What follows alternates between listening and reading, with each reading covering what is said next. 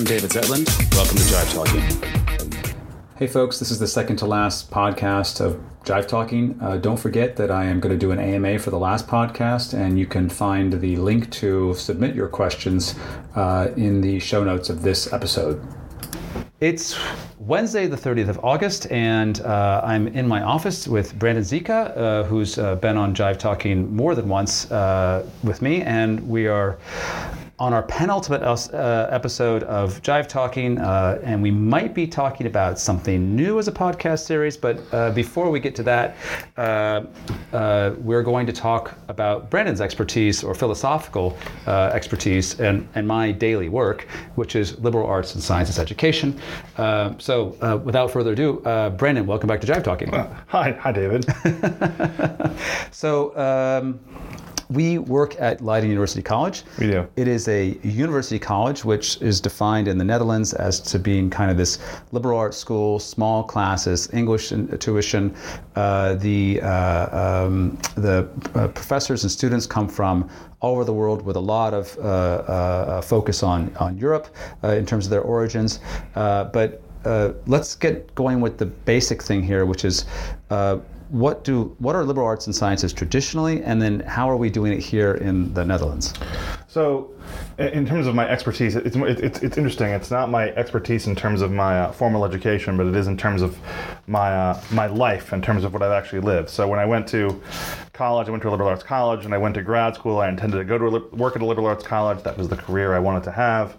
Then I got, inducted into the cult for a while, into the discipline, and I, did some research, postdocs, and then, I was at a bar one day, kind of down on my luck, thinking about how I was going to apply for jobs back in the U.S. at liberal arts colleges, and it turned out the guy next to me turned out to be the dean of the Leiden University College that was just starting up, and we happened to have a common interest in a particular British science fiction author, and we started talking about that for a while, and then it came to what does I teach, my expertise, which is at that point was mostly political science and the intersection of public policy.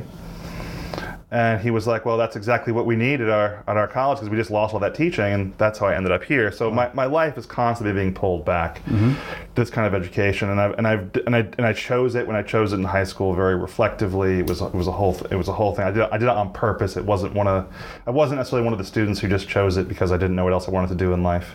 But wait a second. Jump back to that dean. Yeah. How did he pitch LAS to you? Did he say, we're doing liberal arts and sciences, and you're like, I have no idea, or I know exactly what you mean? How did that go? I sort of pitched it to him.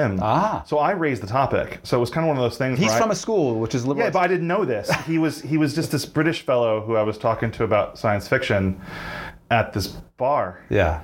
And I mentioned that I was planning. He was asking me, well, what do you do? And I was telling him my career. He said, well, I'm a professor at Leiden too. And I was about my plan was, I'm going to finish this postdoc, and then I'm going to try to get jobs in the U.S. at a liberal arts college, and hopefully that was going to be my goal. He goes, well, I just happen to be a dean in a liberal arts college here in the Netherlands. What a setup. Yeah, so I already signaled to him that I knew what was up, and I think the conversation that followed after that was me sort of having a conversation similar to this about how I viewed what a college like that should be, and how and what would be the core ethos of such a place. And I think he liked everything I had to say. He liked that I had exactly the expertise the college needed at that moment. He liked that I was very conversant right off the bat on these sort of things. That it was a building phase, right? They had just started, and so that sort of clear vision for him was very useful, and it continued to be, I think, a factor, moving forward in terms of my participation in building the college. So say more about that, because you said he liked your vision. So he might have had his own vision, and there are other people who are working here already who had visions. So did that gel around some common? Yeah, I think part of it is that people. I think for me, when it comes to these issues, I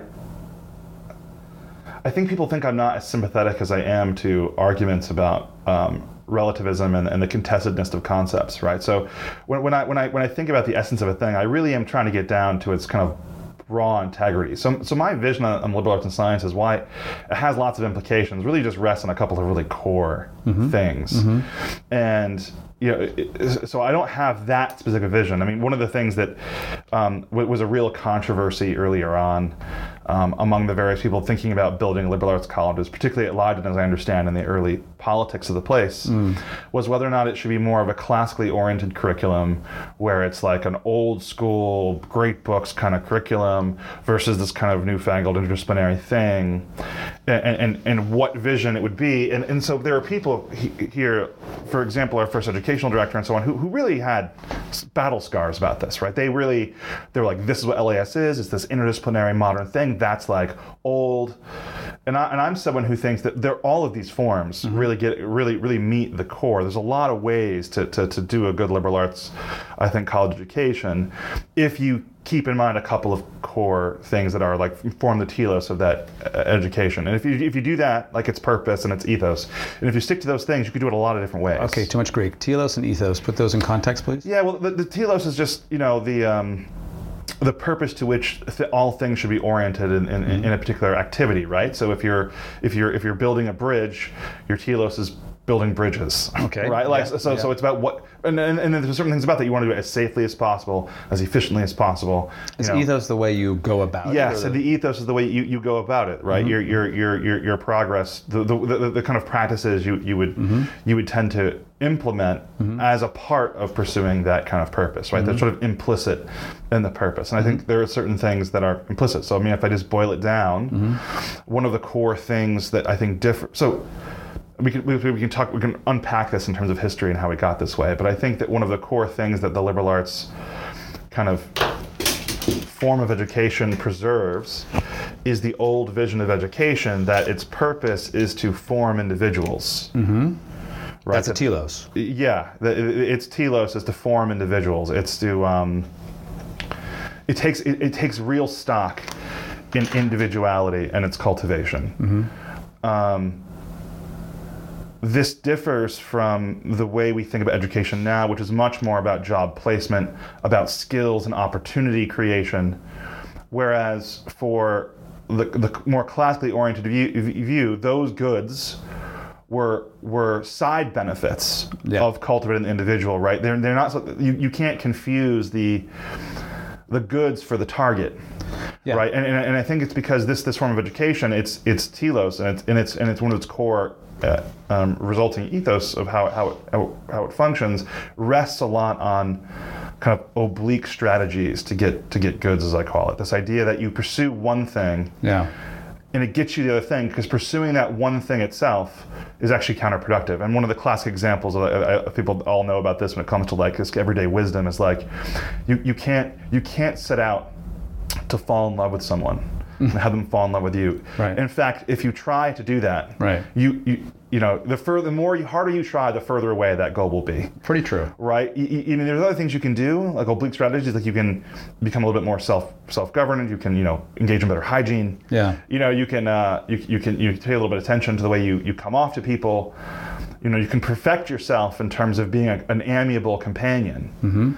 And if that's your goal, you might get the love thrown in. But if you directly point out the love, you're going to end up wasting it. And I think that we see this in education. One of the things that a lot of education has become a form of job training because we're so concerned with this. It's all about skills, and it's dehumanizing. Yeah. Right? It becomes all about, we have students who are competing to have the most ticks on their resume, have the most skills in their basket, rather than actually knowing who they are. It's all about the external, right? Yeah. But so I want to stop you for a second. And so my point, and we, I think, is a result of focusing too much on the goodies, right, rather than on the goal, right. So, but anyway, so just to sum up, liberal arts and sciences have that at their core, right. So I only stop you because I want to go stronger on this. I know. Because like when I went to UCLA, which is nothing like a liberal arts school, right.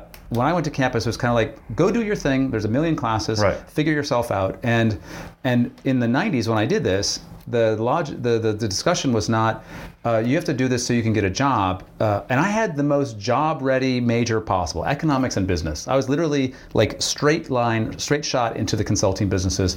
And I went to their jobs fair and I was like, so why are you guys interested? And they had no answer for this, right? And if you look at this kind of instrumental thing of like pushing out these cookie cutter students so that they can fall into the, like, what's that called, modern times kind of in the assembly line, like you're just pieces of the machine, bricks in the wall, then I think that almost has never worked on any level with education.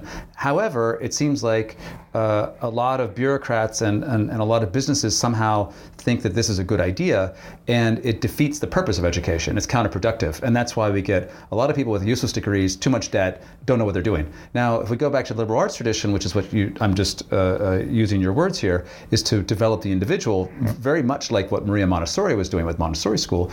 It's like, it is, if you get that result, there is no bad thing, right? You have developed as an individual. If that person doesn't fit into the cookie cutter of whatever the machine needs, that is not a bad thing. Now, the machine is very unhappy about that, and I think that's where the rubber hits the road here. Yeah. And then you also get, and this is where I want to talk about challenges for us as teachers, you get students who are like trying to explore themselves and express themselves, and you're like, do the fucking homework, you need to do this, that, and the other. It's like, I'm expressing myself. It's like, no, you need to. So there's this balancing act also where we're supposed to be shepherding them to their self-glory, and they're not able to grasp that because, for example, they're chasing grades, or because they don't trust us or whatever. So how do you deal with that whole ball of thoughts? I think part of it is that one of the things that's implicit in the liberal arts kind of approach to the self, right, is that this idea of go find yourself by completely following your own lights and kind of and just doing whatever that's not the idea of how you cultivate yourself. Mm-hmm. The idea is you cultivate yourself by truly engaging subject to subject with as many of the great conversations and things in the kind of human experience, right? It's a cultivation of the human experience, and that once you have that sort of exposure and reflection of those things, once you another oblique strategy, once you see how you sit in relation to all these other things, you learn about yourself. So it's not about navel gazing, right? And the idea and the art of building a liberal arts and science curriculum is about recognizing that you need to, however you want to structure it. Yeah. Your goal is to induct students into a series of great conversations about important things, such that in the practice of doing so, and in the reflection of doing so, they acquire a lot of self-knowledge and skills in the process. So, for example, having, a detailed conversation about a class I teach, about the debates between like Edmund Burke and Mary Wollstonecraft and Thomas Paine, I don't expect them to remember necessarily any of the detailed arguments or exchanges or content. But the engagement with that debate and reflecting upon it teaches them something very important that does stick about themselves that is useful in many other domains. So very often our lessons are on the way to something else. And I think the kind of standard education model that exists outside of the liberal arts universe is much more focused on that content. Right? When we think about... You're in biochemistry. Yes. You're going to do biochemistry. Have you met the learning objectives in a measurable fashion? Right. Rather than, at the end, are you dealing with someone who's really, a cultivated, self-governing, self-knowing, a person who really has a sense of where they are in the world and what the world is like, even if what they know in the world is it's a lot more complicated than they thought. But they have some way to shape and approach that complexity rather than, the terror that they might come in with when they first encounter that. Yeah. The things that they all thought they knew was not necessarily the only way to know things. Yeah, and that terror is self-defeating, because if you just, what is it? Terror is always self-defeating. Yeah, if you were like, Bruce Lee would say, if you are like water, right? Yeah. And you let it flow over you, so to speak, and then you're like, wow, so I want to ask you a question. When you... I just want to say one thing about fear, because it's a great concept, and I when I give my talk to first years, I have a whole section on it, right? And I can't remember, I should commit it to memory, the famous line about little monologue about fear from Dune. But there's this idea where fear is the mind killer, right? And it leads to total obliteration. And there's something really true about that, which is fear is one of the most inimical things to individuality you can think of, because all it does is tear down any self-governance or self-control you have. I mean, it's really important to know fear and be able to, it's a valuable piece of information, but it is inimical if you hold on to it to any sort of like healthy individuality. I don't mean individualism, it's individuality growing. Yeah. So it's the worst possible. It's the worst thing to put into an educational soup. And it's not just about individuality. It's also terrible for the group or terrible for the collective. Because, and I heard this in a podcast this morning. I wrote it down. I'm looking at my email, and it says, Humans get angry when you remind them of their vulnerabilities. Yeah. Right? If you just say to the person, you should be afraid, they instantly want to kill you. It's like, even though you've done nothing except reminded them. Yeah. And so we as humans, that's what school is supposed to be, a safe space. Like, before safe spaces became safe spaces, schools were school. You would go there, you would admit you didn't know something, you would learn something from someone who hopefully knows something, right? And that would make you a better person. And then by constantly grappling with your fears, essentially, then you would slowly loosen your grip on those fears, or their grip on you, I should say, right? And I want to go back to when you were a student. Yeah. And you were coming into a liberal arts I was program. in a proper liberal arts college in the middle of the plains of Iowa. So when did you have a class that you got confronted by? You're like, I'm not sure if I like this. So give me an example. No, so actually, one of the things, I always tell the story when I'm talking about student evaluations and why I don't think about them the way a lot of people other people do, right? Is that I tell students this in my classes, I really don't care what their experience is like at the end of the class. I couldn't care less. Mm-hmm. I mean, I kind of hope they're a little unhappy and miserable, right? I hope that I've pushed them enough to the limit that a number of them feel broken a little bit, right?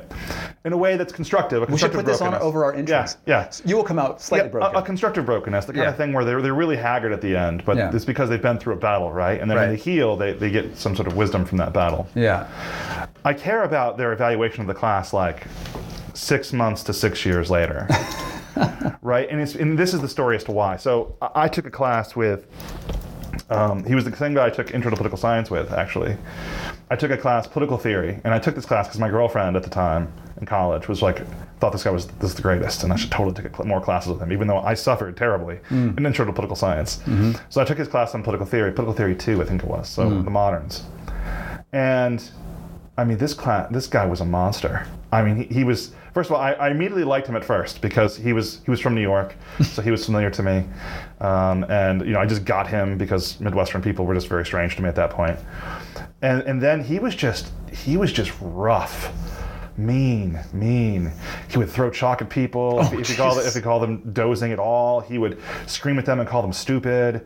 He was painstaking as well. Like, you gave him these papers, and he gave you so many papers. You had I checked my syllabus recently. We had a full essay, like a critical reflection paper due every week of that class for a full semester. Wow. So these little, I think it was no more than 4 pages, I think. And he read every single word so carefully, and he had a ruler, and he had red lines, and he just ripped your crap apart, right? Yeah. I loathed this man. Mm-hmm. I loathed this class. I was deeply confronted. My evaluation for him was very middling. Mm-hmm. He's a brilliant person, but God, what a son of a bitch, or what an asshole, right? I mean, he was so brutal. Yeah. And then there's this other guy who I love, who was at my wedding even, who I still love, who he taught classes on EU politics and European comparative politics, and I was just great at that stuff. Mm-hmm. Oh man, I gave him the best evaluations. Mm-hmm. I could not tell you one thing about the EU structure that I learned in that class, and yet my entire professional trajectory has been moving back towards the intersection of political theory and political life. And that class with Ira Strauber and at Grinnell College was the reason that, I mean, it's been incredibly impacting my life. But it was like a depth charge that landed in my soul, and it didn't really internally detonate until much later. Yeah. Right? And I think that's really good education should be doing stuff like that. So I had a version of that experience, and it's one of my favorite experiences in education, so maybe this is why we're talking about this way. But when I was in high school, senior English was write a paper, give it to one of the other students. The other student you'll stand up and read your paper or something like that, or you wouldn't read your paper, but the other student would stand up and critique your paper in front of a class of 20, and basically, you could go for the jugular basically, and the critical feedback was absolutely fucking brutal. I mean, imagine teenagers being mean to each other. This was it. This was Hollywood time, and I got a lot, so much out of that class. Most obvious thing, who's reading your paper? Yeah. Second most obvious things, fucking get your act together when you write things down, because someone's going to take it apart. Yeah. And anyway, so and that was a class that still I to this day it was. I see it in your writing practice. Yeah, it was absolutely stressful, beyond stressful for a 17-year-old, but it was also very productive. And there's some element of, but I agree with everything you're saying about the evaluations and stressing out students, and I think the only thing I do to try and to address this fear and anger and whatever that is of the students is to say on day one, this is a hard class, so don't get any wrong ideas. This is a brutal class, but you'll learn a lot, and that's all I can say. I warned you. Yeah. Well, I think that we've come so far, actually. I mean, what I've come to realize is that,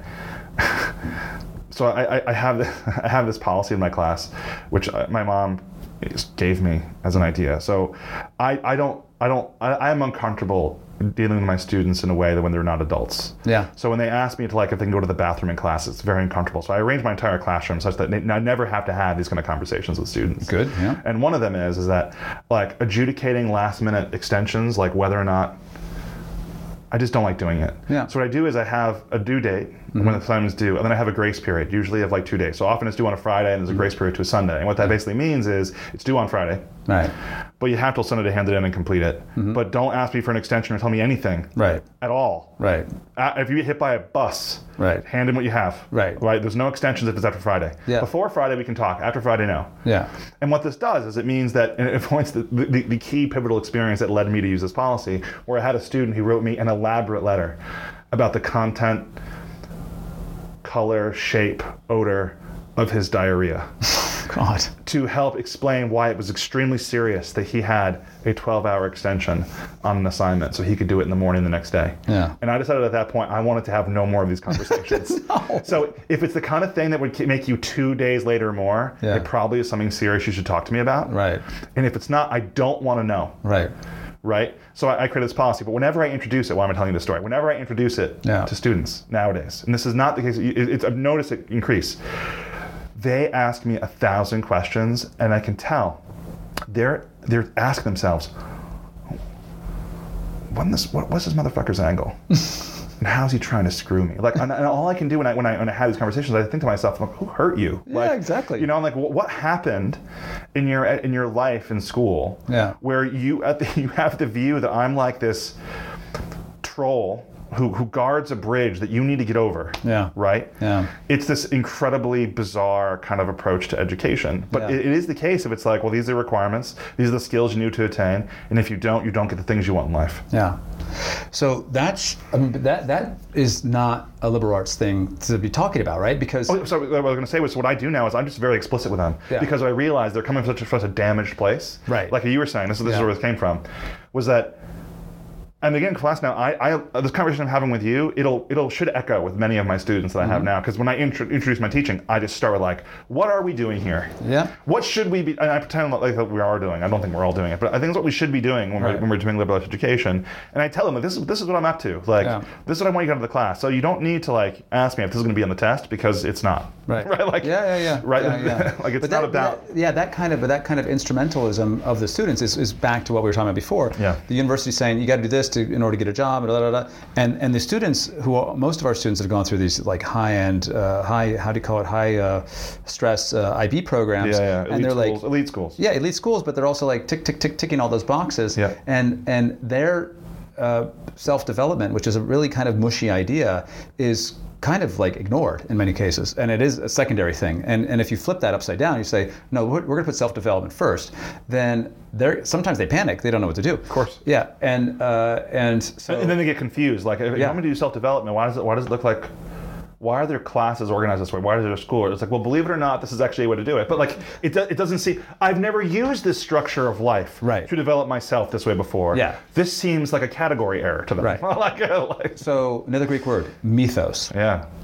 So my understanding, because I was contrasting mythos with logos which I think they actually run into each other in a hard way. Right? Yeah, so we can talk about politics, but let's stick with education. So the logos is, I'm going to bastardize this, but the idea is that you do these steps that logically lead to something. I'm just using logos as in logic. Yeah. And assuming you know what your goal is, which is a big problem here, then you'll get where you need to go. That's the thing. And if I'm making a peanut butter jelly sandwich, I can use logos pretty well. But if I'm educating somebody, or I'm a student myself, I'm learning myself to be educated, then you need some kind of mythos. You need some kind of why are we here? You need some kind of a faith in the process, including faith in someone telling you to do something you don't want to do, that it might actually be good for you. Right? And I think the students are kind of sometimes thinking, how does, I know the system, I know there's a logos here, and how is you telling me I know what to do match with me getting to my goals? You see how this is a challenging thing? Yeah, because I mean, this is the difference between an oblique versus a direct strategy, right? They just, and I think a lot of what we're talking about is just, it's in the culture, right? I mean, we're in such a late stage Enlightenment kind of society where we're just looking for the direct causal, like the lever. Yeah. Right. We want the 12 steps to greatness. Yeah. Kind of thing, and we're just less willing to accept this idea of oblique strategies. Right. We don't believe in them. Right. To some extent, or I find this all the time when I'm trying to explain to students, like, this is how it works. They're like, they just don't believe me until they do it, and then they come back as alums. Right. And they're like, wow, I learned so much in so many different ways than I expected to be learning it. I'm like, yeah, I know. They're like, you were right. I'm like, I know. I knew. Like, I've had this, like, those are my favorite conversations, obviously, because it strokes my ego in an incredible way. Like, you're a prophet. But, like, when you have, alums who have graduated or at graduation, and they remember that talk I gave them as first years, they're like, oh, well, that was, something that was really true to my experience. And I'm just like, that's why I said it, bitch. And they often usually say, like, and I didn't believe you at the time. Yeah. Right? Like, and I think that's part of the journey, right? But it's also, like, it's frustrating. Yeah, it is. They don't believe you because it doesn't, they don't grok it. It's not in the water like it was 100 years ago. Right. We lived in a virtue ethical society at the turn of the 20th century. Right. And we live in a very postmodern, consequentialist one now. Yeah. Right? So the way our lives are organized and we talk about ourselves is just, it's not prone to oblique strategies. Like, yeah. I mean, I'll tell you one more example. So I had taught this class for not credit because students were just having such a hard time with their lives, right? You remember, still happening. But I taught this class on Stoicism, where we read, and it was a practical class. We read all the classics. We read Epictetus, we read Seneca, Marcus Aurelius. I had a whole really deep written curriculum. We had a couple books to help guide us through them. And then we worked on the practices that those philosophical suggested. And I think the students, a lot of them really thought, because I can tell from the response, that they thought I was trying to teach them and convert them to some sort of like Stoic philosophy. Right. But then at the end, after they did all these things, because they were good sports, and I was apparently a sufficiently motivating cult leader, where they did the practices for a couple weeks, things like, sleeping on hard floors occasionally, taking cold showers, cutting yourself with the morning meditation, evening meditation at night, not very long, and then journaling, right? Just a little bit, like we're talking about 20 minutes. They were like, wow, but I have to say, I've really, like, my whole perspective on living and my experience of living has really changed. And I'm like, yeah, okay, so you can forget everything that you read now, and now you know that by the way in which you live your life, you can completely alter the way you perceive things, right? The way you encounter problems and challenges, right? And so now you can start exploring other ways of living in the world, right? But that's an oblique strategy. They thought I was trying to teach them about Stoicism. I don't care if they remember a damn thing about Stoicism. Yeah. I mean, I wanted them to remember that Stoic practices are practices of its type, virtue ethical kind of lives. But that kind of lesson, this idea that you do a thing to learn other character building, that was that was obvious. It was in the water everywhere. Right. In our cultures in the West. Right. Until the last 50, 75 years. Yeah. So for our students, I feel like we have to often tell them directly, like, this is what this is. And you have to lead them along. Like, it's gonna be rough. Yeah. And you'll like it when you win. So I think I agree with what you're saying, and I think one of the things that's become problematic in education in general, and especially in higher education, is that it's this word democratized has been abused widely because people say, well, we should make decisions on democratic principles, which usually does not mean democratic principles. But if we talk about school, and sometimes it means democratic principles. Sometimes, but you don't know. Right? Yeah, in the most, when there's more of us than there are of them, we definitely want democratic principles exactly. as pure Democrat as possible. Yeah, we love majoritarianism. Yeah, we're all about the majoritarianism. Exactly. We win. Yeah, exactly. Yeah. Some people are really all about it when they say exactly. it. Yeah. So the democracy democracy is when you have two wolves and a sheep deciding who's for dinner. So, exactly. But if we go back to back in the day, and I mean even before we went to school, before we were born, higher education was elite. Yeah. And the elites had, and liberal arts education started off with the ne'er-do-wells of various rich families just getting chucked in a station wagon, or what do you call it, a stagecoach, to go away and leave the family alone. And they ended up just like messing around and reading books and talking Greek to each other. And that was this very strange start in the 19th century. And then we've gone forward, and education has become more widespread, more democratic. It's open to all kinds of people that were not open to before. So the non-elites are in there. And they were told, this is how you become an elite, or this is how you become successful.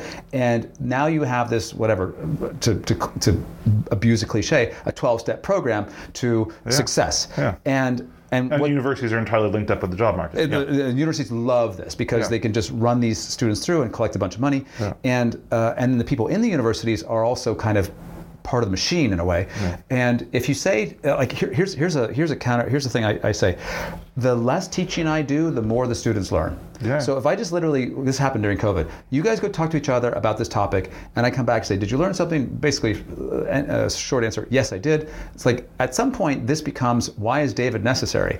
And I think that's probably okay. But then people are like, well, what about your accreditation? How do you have grades? And blah, blah, blah. It's like, so how do you certify they learned something? It just gets stupid. But there's a tension here between developing that individual that everybody thinks is a good idea typically, but every party to that, the students, the parents, the administrators, the professors, somehow have a problem with that. Mm-hmm. Yeah. And that's a problem, right? We have to reconcile these two things. What I want to back up is Please do. So I don't totally love the way you want to twist your nerve a little bit. Please do. Correct it. Even. No. So it's one of those things where when you just have them go off and do their thing, right? Mm-hmm. And they have these conversations. It doesn't lead me to ask, why is David there, mm-hmm. right? It leads me to ask, okay, that's how far they can get with David just providing a reasonable, healthy, kind of good educational environment mm-hmm. where they can do that, right? And then the question becomes, all right, so then how can we use David to facilitate that, to supercharge that, to make that better, right? Mm-hmm. But the first step that I think that your question's leading into is the lack of faith in that first thing. Right. This idea that a decentralized, more chaotic, slightly more messy approach can actually work better and can be aided it can be better seen as something to aid mm-hmm. rather than as something to try to outperform through some sort of top-down directed fashion. Absolutely true. Right, and I think that there's a time for technical training and there's a time for not. Like, I mean, I think that sometimes, I think for teaching certain types of mathematics and statistics, for example, doing a completely open curriculum approach it's doable. It's just more time consuming than doing it for some other skills. Right. Some skills, I mean, I think it'd be better done that way. Mm-hmm. But I think, as someone who's taught statistics a number of times, I think it would be better taught as a more open kind of playground kind of approach. Mm-hmm. But it would be a lot more time consuming. Right. To get the same amount of outcome, you'd need a lot more time invested. Right. But other things like writing, I'm not so sure that's the case. Mm-hmm. I'm not so sure having a more focus on writing throughout a curriculum is in a more happenstance way is worse or better. I think it's better than having one directed academic writing class that's designed to teach writing, and then everyone else can kind of ride on those kind of benefits, right? Yeah. I think having the chaotic approach that's more messy, where everyone may not get the exact same, but they're all getting different pressures on their writing over time. Mm-hmm. That crafts a much more independent, uniquely voiced quality writer than we all got teched out with the same 12-step program in academic writing. But having faith in that process is the challenge for selling these things. Exactly, but the reason you want to do that is because the so-called learning outcomes, which the bureaucrats love, actually endure. Yeah. Yeah. And so the number of students that have walked out of class and like 1 week later, after the break, come back, know nothing from the block before. It's like, that's scary. Yeah, so you better have done, my point of response to that, then you had better taught that class in a way where the retention of all those details was not the goal. Right. Right, but then because you will lose every time. Yeah, so that's exactly right, 100%. So the thing is, like, what are you actually learning, right? As you said before about these essays and this process and the stoicism, And I think so going back to liberal arts and sciences, if it's not self-direction, there's guidance, right? There's experienced people around you, and it also kind of clashes with this kind of high modernism way of managing large populations, so they all fit in boxes, and the people that fund this public education are not necessarily happy about a bunch of free-thinking, question-asking graduates. They do like that kind of boxes thing. So they want to know how this thing can be used to maximize goals they care about. Right.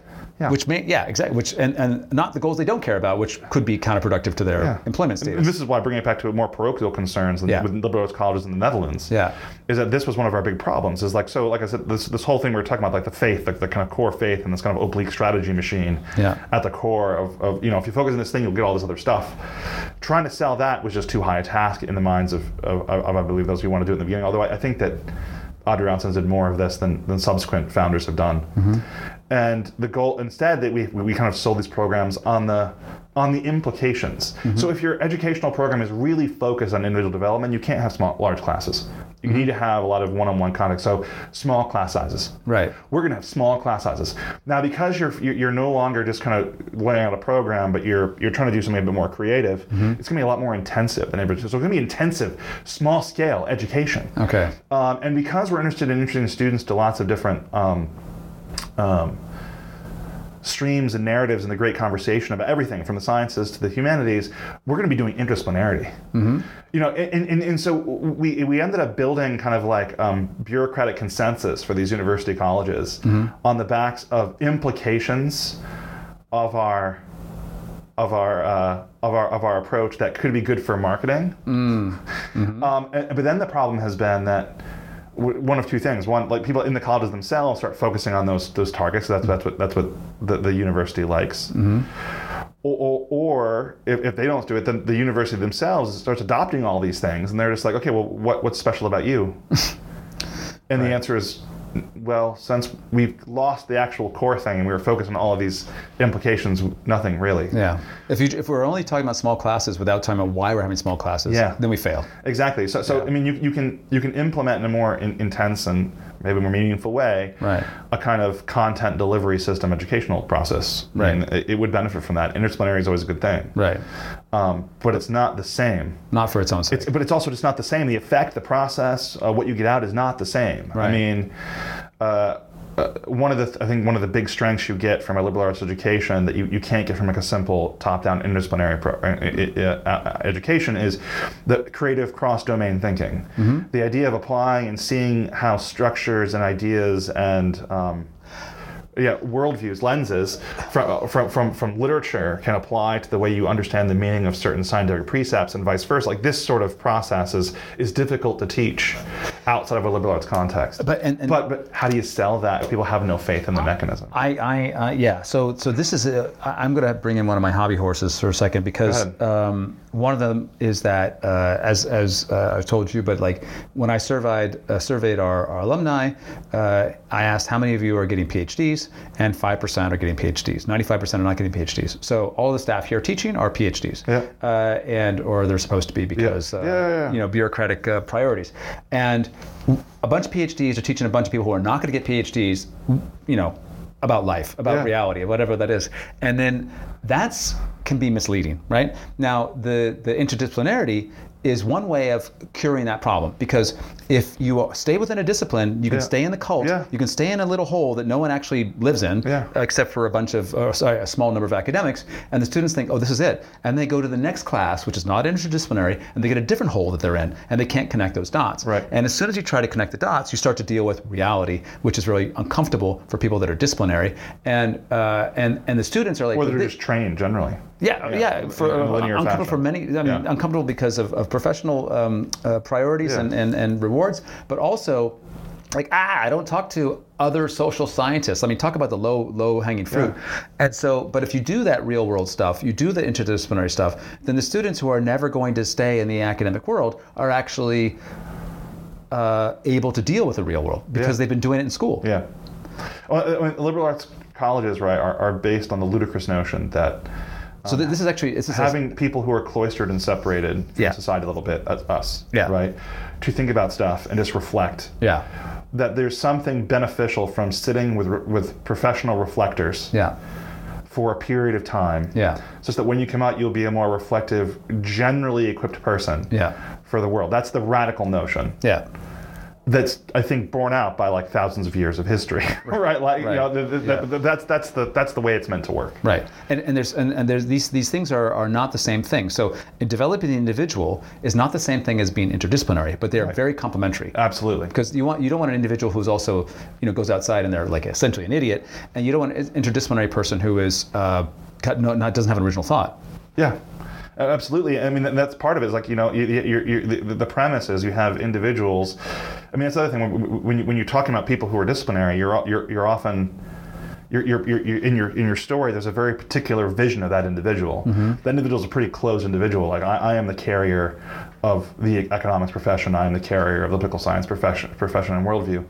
And I mean, that's one way to be. And we all know academics like that. Yeah. But I think.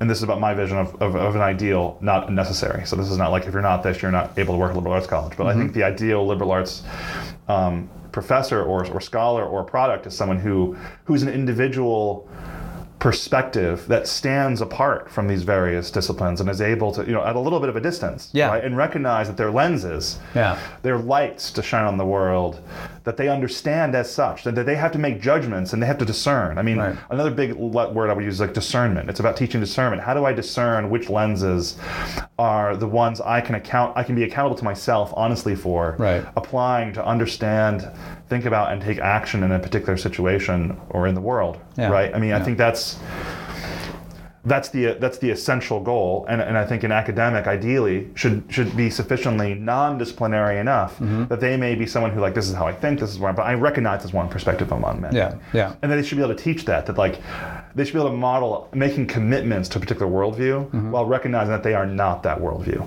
Right, and like, also where I have like my I told you my economics professor who was who made the impression, I mean the opposite way, where he was like, well, the problem with people is they just don't conform to our economic models that are clearly the right way for the world to be. I mean, this is someone who believed economic models were not just ideals, but they were also the reality that the world should really be striving towards. I mean, it's a really odd. That's a level of it. That's a cult. That's imbibing your discipline to a worrying degree. Right. Yeah. I think that while it's important to have some of those people around in a liberal arts environment, so you can have like a "don't let this happen to you" kind of experience. But I think that people should be, seeing that as they go through in the teaching experience. And I think a lot of people I've seen come through teaching liberal arts colleges have that experience. They come in very disciplinary, very creatures of their program, and then they they teach these classes in this way. They encounter colleagues and they start to establish a bit of a distance. Right. And I think that's healthy. That's where individuality comes from, where you're no longer an agent of your discipline. So in that case, you have an even better situation with interdisciplinarity, where you have individuals teaching disciplinary traditions, as such, explicitly, right? That's what we're doing, right? This is not me revealing truth to you, but also with caveats. And I'm really revealing a truth to you, a system of truth to you. And even if we can even call it a system, right? A tradition is better than a system. No, but I mean a system, like if you say, oh, there's an economic system, and like, man, there are wars on this shit. Well, even I mean, one of the things. A system of understanding economics, right? Not the actual world, but like the topic. I was going to say ontology is like the main thing we need to be wary of, right? That's the classic James Foster Wallace quote about liberal arts colleges, like, the two fish, and they're swimming along, and they see an old fish, and the old fish says, "How's the water, boys?" And they say, "Fine," and then look to each other like, "What the heck is water?" Right. It's this thing where they just don't even recognize I think it's seeing for the first time the water around you that you're swimming in. Exactly, and that, I think, to see something that you haven't seen before is a really good blow for humility. Because most of us, not most of us, all of us are egotistical from the very simple idea that we sense the world through our eyes and ears and blah, blah, blah. And we have our own experiences, long history there, there's culture and all that stuff. And then to actually get to the point where, and I wrote about this in my newsletter, where I think something is going on in this conversation with this person, and this person is not responding the way I assume. Then when I ask them what the hell is going on, they have a completely different story.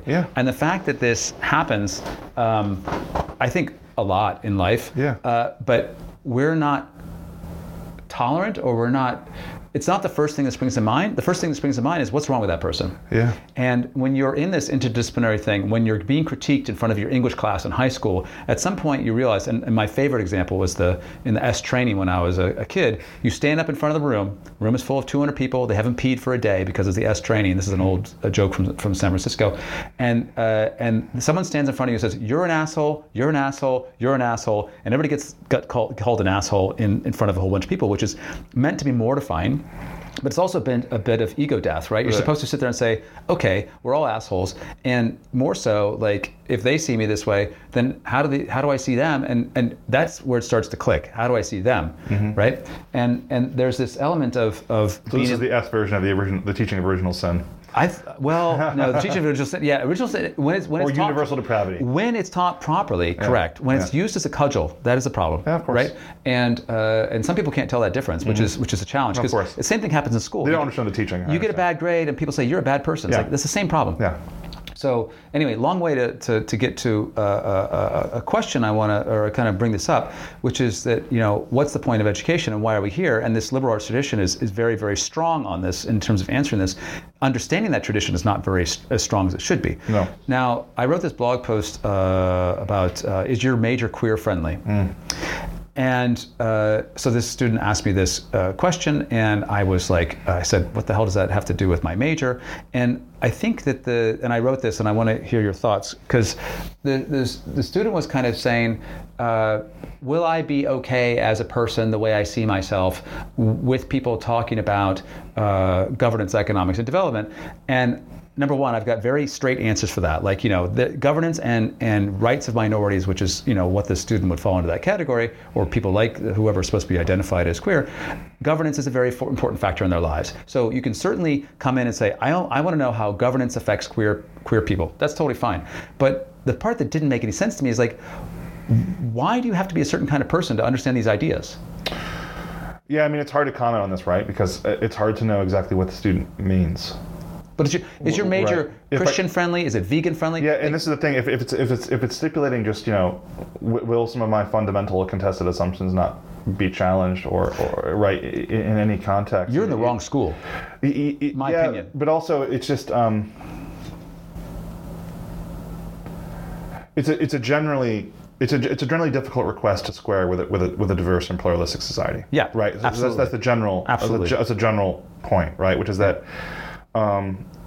Because that's what we are. We are pluralistic. Yeah, and I think it's particularly challenging in your example is why, there's a lot of metaphysical assumptions about the value and dignity of various individuals that go down to fundamental assumptions of human metaphysics. And when we're talking about queer theory and so on, we're often talking about taking on a certain set of metaphysical assumptions about the person, right, that has been traditionally the domain of, or historically been the domain of religious kind of foundations. So like when you say is it Christian friendly and so on, it's a similar question, and I'm wary in the liberal arts college context of treating contested the negotiation of contested categories as some nature of dignity of a person as somehow off limits, because that's essential to the idea of self-development. Yeah. Right? I mean, it's been a big subject of it's a huge part of the great conversation of humanity, right? I mean, and at the end of the day, realistically, the dominance, I mean, as a matter of governance, economics, and development, right? I mean, how we negotiate the definition and the defining of minorities, this concept, is part of the story. Right. And pretending as if I understand that for you, there's an ontologically true existence of all of these categories, and they map on to the true reality as you understand it, and you're completely convinced, and that's great, and that's fine. It's not the universal. Right. Most of the hitherto great conversation, challenges it. So it has to stand up, in that conversation. Right. If people are going to be able to develop in a truly liberal, free fashion, right? In the sense of where there was not a huge finger on the scales. Well, certain parts of the conversation are being cut out because, well, we've decided that those are bad ideas. I mean, if they're bad ideas, then you can present them as such. Yeah. Right. I mean, but instead of silencing they should be easily dispensable. Right. Right. And then I think people often worry that this is the big fear of, like, I came up and a student asked about this in my first talk about the paradox of tolerance. Well, what happens if people have intolerant speech will then take over, and first of all, I understand that. I mean, that can't happen from any side, right? In a liberal arts college context, if that happens, it's the death of the institution, as far as I can understand it. Right.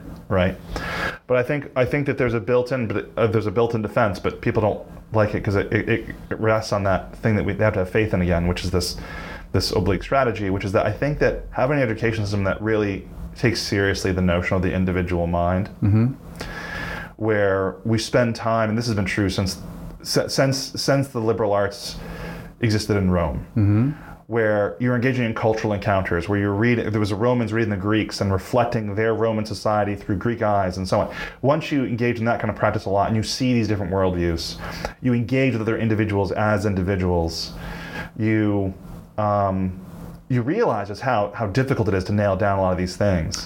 One of the side benefits is kind of a humanistic kind of ethic that emerges, right? I mean, there's a reason why liberal arts education has been historically associated with so many of these kind of humanistic movements, is that I think it's a side effect of having a system that really takes seriously these conversations. And going back to your thing about universal depravity, once you recognize that it's been hard for everyone, right, and that very often people is just you have a better perspective you have a bigger perspective on these things. It makes you more humble, as you said. It helps to prevent pride, and therefore the idea of becoming a really militant and intolerant is just going to be really difficult for you to muster honestly. I mean, you can do it, but you're going to do some real intellectual pretzels, right? You're going to tie yourself up in knots to get there. And so I think that, an honest approach to this kind of education, where people are at least pursuing that one core ethic, gets us a lot of these things on the side that make a lot of these concerns about, well, if we have free engagement with these different conversations, including the ones that may challenge my self-conception, in the case of being queer-friendly. Right. I mean, the idea that this conversation is somehow dangerous is just a flight from reality. Right. Yeah. And I think it rests on some fears that the tradition itself, if you can have a little bit of faith in it, takes care of on its own. I completely agree with you. And one of the things that I think is a challenge is that when someone says that, they're saying it from the perspective of, if there are people that are not queer friendly, just keep on this example, but you can use this a million times. Not American friendly, not any system that has a self-identification of sacred things. Exactly. Because someone's saying you're not in our category. Don't desecrate my sacred things. Exactly. Yeah. So they're like, so I'm not in. Someone says I'm not in the right category. Can you protect my category? It's like no. The whole premise is wrong. You're not in a category. You're a human. You're a person. Well, you're that first, and everything else. You associate with these different groups, but you don't get categorically excluded from various other discussions or senses of justice. Like everyone's got some rights here. Or you can. You can be excluded. So one thing I want to say is so I don't think I focus on this a lot, and I mentioned this in my talk as well to students. Is the individual focus does not make it necessarily friendly to individualism either, right? So you could be someone who's really committed to these sort of group ideas, right? And you can conclude that they're real. So I think your idea that you're not part of a group, you're human, is a little unfair to a point. No, it's not. Yeah, so I'm saying that's completely okay. But you need to recognize that in the context of that form of education, you're an individual mind in a communitarian kind of system that you've chosen, and that's one potentially among others, that then you have to account for the level of exclusionarity you have as in terms of recognizing other people's willingness, ability to exist, right? That has to be something that's permitted. Yeah. So I'm not as opposed to the idea of you're an individual, that's the only way you can be treated. That's negotiable as well. Right. But what we can't say is we're going to enshrine one collectivity or one side of the collectivity as the only thing we will even be allowed to teach as content. Right. Right. Right. So I mean, I think that because I personally think that a really robust liberal arts education makes one very skeptical of individualism as much as totalitarianism and other forms of human objectification, right? Because obviously, once you reflect on human history, reality, philosophy, thought, it's hard to escape the notion that we're mutually dependent, vulnerable creatures. That's not the same as so. Is that the same as individualism? Because I don't see it that way. No, individualism is as a normative philosophical school, right? Okay. It kind of rests on these Enlightenment fictions. The idea is. I mean, think about the way the idea of human liberty is organized in the foundation of liberal philosophy, right? It's almost always the state of nature arguments, right? Right. And what do we know about the state of nature arguments? You have usually in the imaginations of people like Hobbes and Locke, men who are fully grown with full physical capabilities, who then can engage in a war of all against all or other things, right? That's their starting point, right? Right. What they forget, and I understand why, because they're middle-aged dudes, was that like who have never worked a day in their children life. Exist. Yeah. Right? And they have to be born and reared and so the truly free individual is a dead infant. Right. Right, the truly free individual who's never been constrained by any other outside unchosen force, right, who's completely been freed of all non-consent, is a dead newborn. Yeah, because humans are built for dependency. Yeah. From literally day one, right? But I think that firm reflection allows you to think, well, individualism is one argument of mine. I can ascribe myself to it, and I can agree to it, and I can make arguments for it. But it's not going to be something that's implicit in the model of education, right? This is often some arguments against these kind of free speech claims that come from a liberal arts education. It's not based on an individualist notion of. It's based on the ability of individual minds being able to make their choices and their commitments more honestly and self-reflectively. So if you want to be an Amish person, you should be able to be an Amish person with a full liberal arts degree from this college. Sure. Right, is the idea, right? Although getting over here on a carriage might be difficult. Yeah, it had to be on like Rumspringa or something. Yeah. Rumspringa, I jumped on a plane. Yeah. But also, I want to follow up with what you're saying, and then we can wrap up. But I want to transition to at least two things. Please do. But I'm just going to say, there are rights as an individual, but there are obligations, of course, to whatever your group, society, whatever that is. Yeah, I mean, that's a balancing point. No, but that's another kind of core thing that should come out of recognizing, even again, built into the form of education. I mean, that's the way a good classroom runs. Like if you have to use rights frameworks in the classrooms, you're already in trouble. Yep, absolutely. You've got to be based on a shared legitimate culture and sort of enriched set of behaviors that have obligations and duties, like my obligation to listen, your duty to express yourself clearly and sensitively. Yeah. You know these sorts of things where you try to do the least harm as possible while expressing the most truth possible. Right.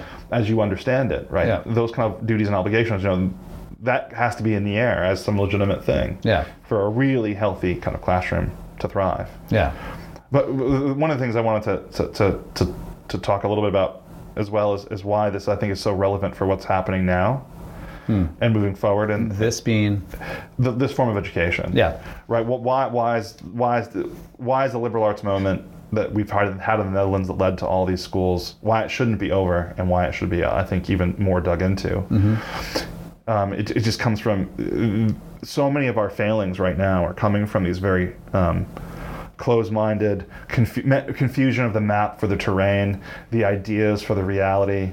The notion that, downplaying of serious complexity and dealing with things that we just don't know. I mean, my favorite example, obviously, is the COVID pandemic. Right. I mean, the very idea that there would be something called a global pandemic expert that we should listen to that makes policy. I mean, that whole discourse just was so demonstrated how this kind of highly linear, highly specialized, highly rationalized, top-down professionalization of education and the life of the mind has been just incredibly destructive to our ability to self-govern. Right.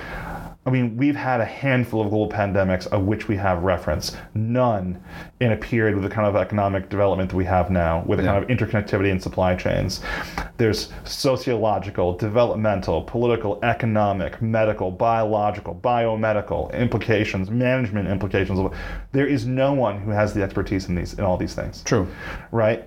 And so the ability to think laterally, to hold on to the values that really matter, to make wise and discerning choices across these different things required people to be able to take a step back from their particular framework to be able, there's something bigger going on, and I had to be able to integrate things that come some common sense, some things I'm getting into the things I know, and I had to be able to do this on the fly. And people were clearly very bad at it. Yep. Exceptionally poor. And they were also put on they were put in a position of not being able to get out of being bad at it. Like it wasn't like, hey, let's learn how this works. It was like, I've got the solution. Yeah. You know, or I'm going to tell you the solution, and that's the worst way to go about it. Yeah. I mean, yeah, exactly. And I mean, I think about like the rise of AI, global climate change, all these things. Kind of everything, our whole life. You know, it requires balancing a lot of stuff. I mean, so many students think that it's a trivial matter. Well, with the problem with climate change and the ecological crisis is a coordination problem. We can't get the government to do the right thing. So what we need to do is we need to put the people who all are the experts who know the right thing to do, and we need to give them dictatorial control over policy, and then things will happen. And then you have a political scientist who raise their hands like, are these experts still human beings? Yeah. Are they able to process all the values that are going to be relevant for how are they going to solve that calculation problem? I mean, like the result is that totalitarianism is not the answer, not because no one ever thought about putting the right people in charge. Right. Is that there's just certain limits on the capacity of humans to operate that political scientists understand, right? And you need to be able to balance all those things and think across those domains, and people aren't skilled at doing it. Yeah, but that is what liberal arts and science education and the well-educated individual should be exceptional at doing. Yeah, so it's not just political scientists understand. Everyone who's gone through liberal arts should understand, because they're in the classroom, they realize that I am not the be-all, end-all on this planet, let alone this conversation, and that is where that humility brings an openness to different ways of solving things. Yeah. Understanding the reality of any particular issue can be looked at from many different lenses. Yeah. And looking at those lenses is what gets us closer to an honest reconciliation with the truth, right? I mean, and we often like to choose just one, and then we identify with that one, and then you end up with what I think are bad decisions, unhappy people, bad societies, unwise choices, and you lose. People become enslaved to the system that they've created. Right. Well, we can't really do anything about the rise of AI. It's going to happen. Yes, we can. We absolutely can. I mean, we have a history of doing this in the past. I mean, I don't know, but I understand why, in the face of this huge machine, where people aren't used to thinking as individuals separate from these things, who can act independently of their incentives, where being impractical is the right thing to do, regardless of the immediate consequences you can calculate. Without those kind of ethics, we're doomed to let the system just kind of spin out. So it's like, I tell students, like, the problem with climate change and these global challenges isn't that the people haven't been fashionable enough in their views. Like, if only more people were more fashionable, we'd solve these problems. It's that they're really hard problems. Yeah. Right. And being someone who's just on a side is not the way to address those problems in a deep fashion. And I think, and this is the last one I wanted to spend the last few minutes on, so you could talk more, was like, reflecting on Jive Talk and a lot of the best episodes that I really enjoyed listening to, where I thought, a lot of the alums you've had on and other professors really embodied a lot of these kind of values, and especially with the student story, some of them just really, they grew into themselves in a way that, I think is reflective of the kind of foundation that was laid when they were at our college. And I think that's the real value of it.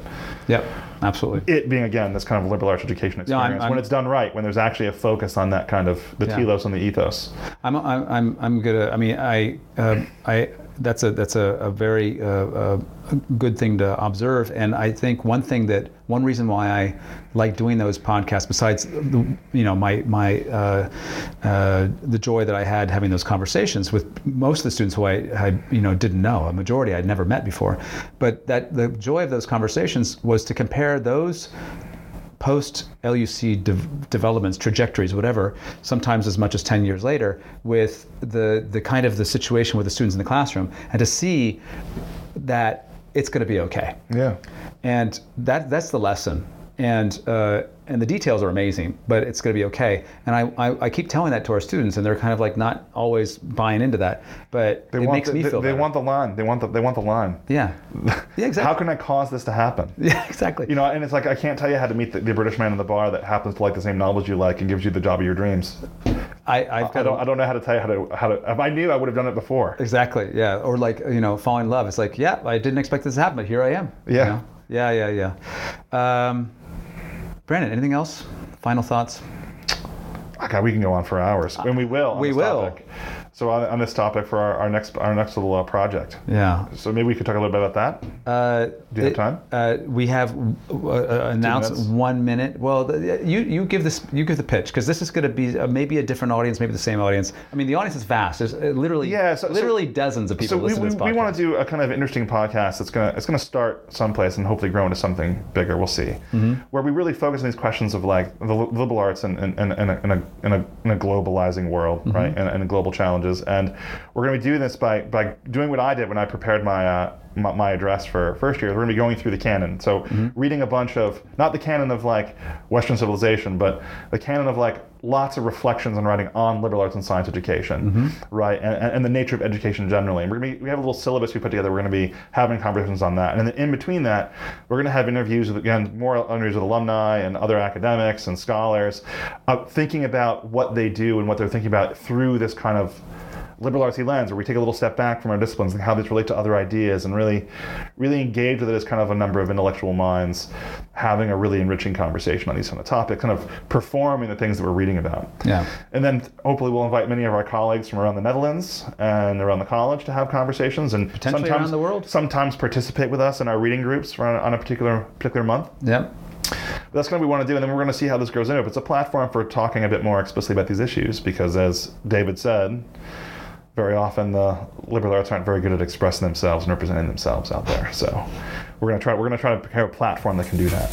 Well, Brandon, thank you for stopping by. Your last episode of Jive Talking. Yeah. And let's look forward to what. And I'm still I'm not even the most, unfortunately. I want it to be your Mike Munger, but you canceled it too soon. I couldn't get there in time. Well, the best intentions. All right. Take care, man. Thanks. You too. Bye.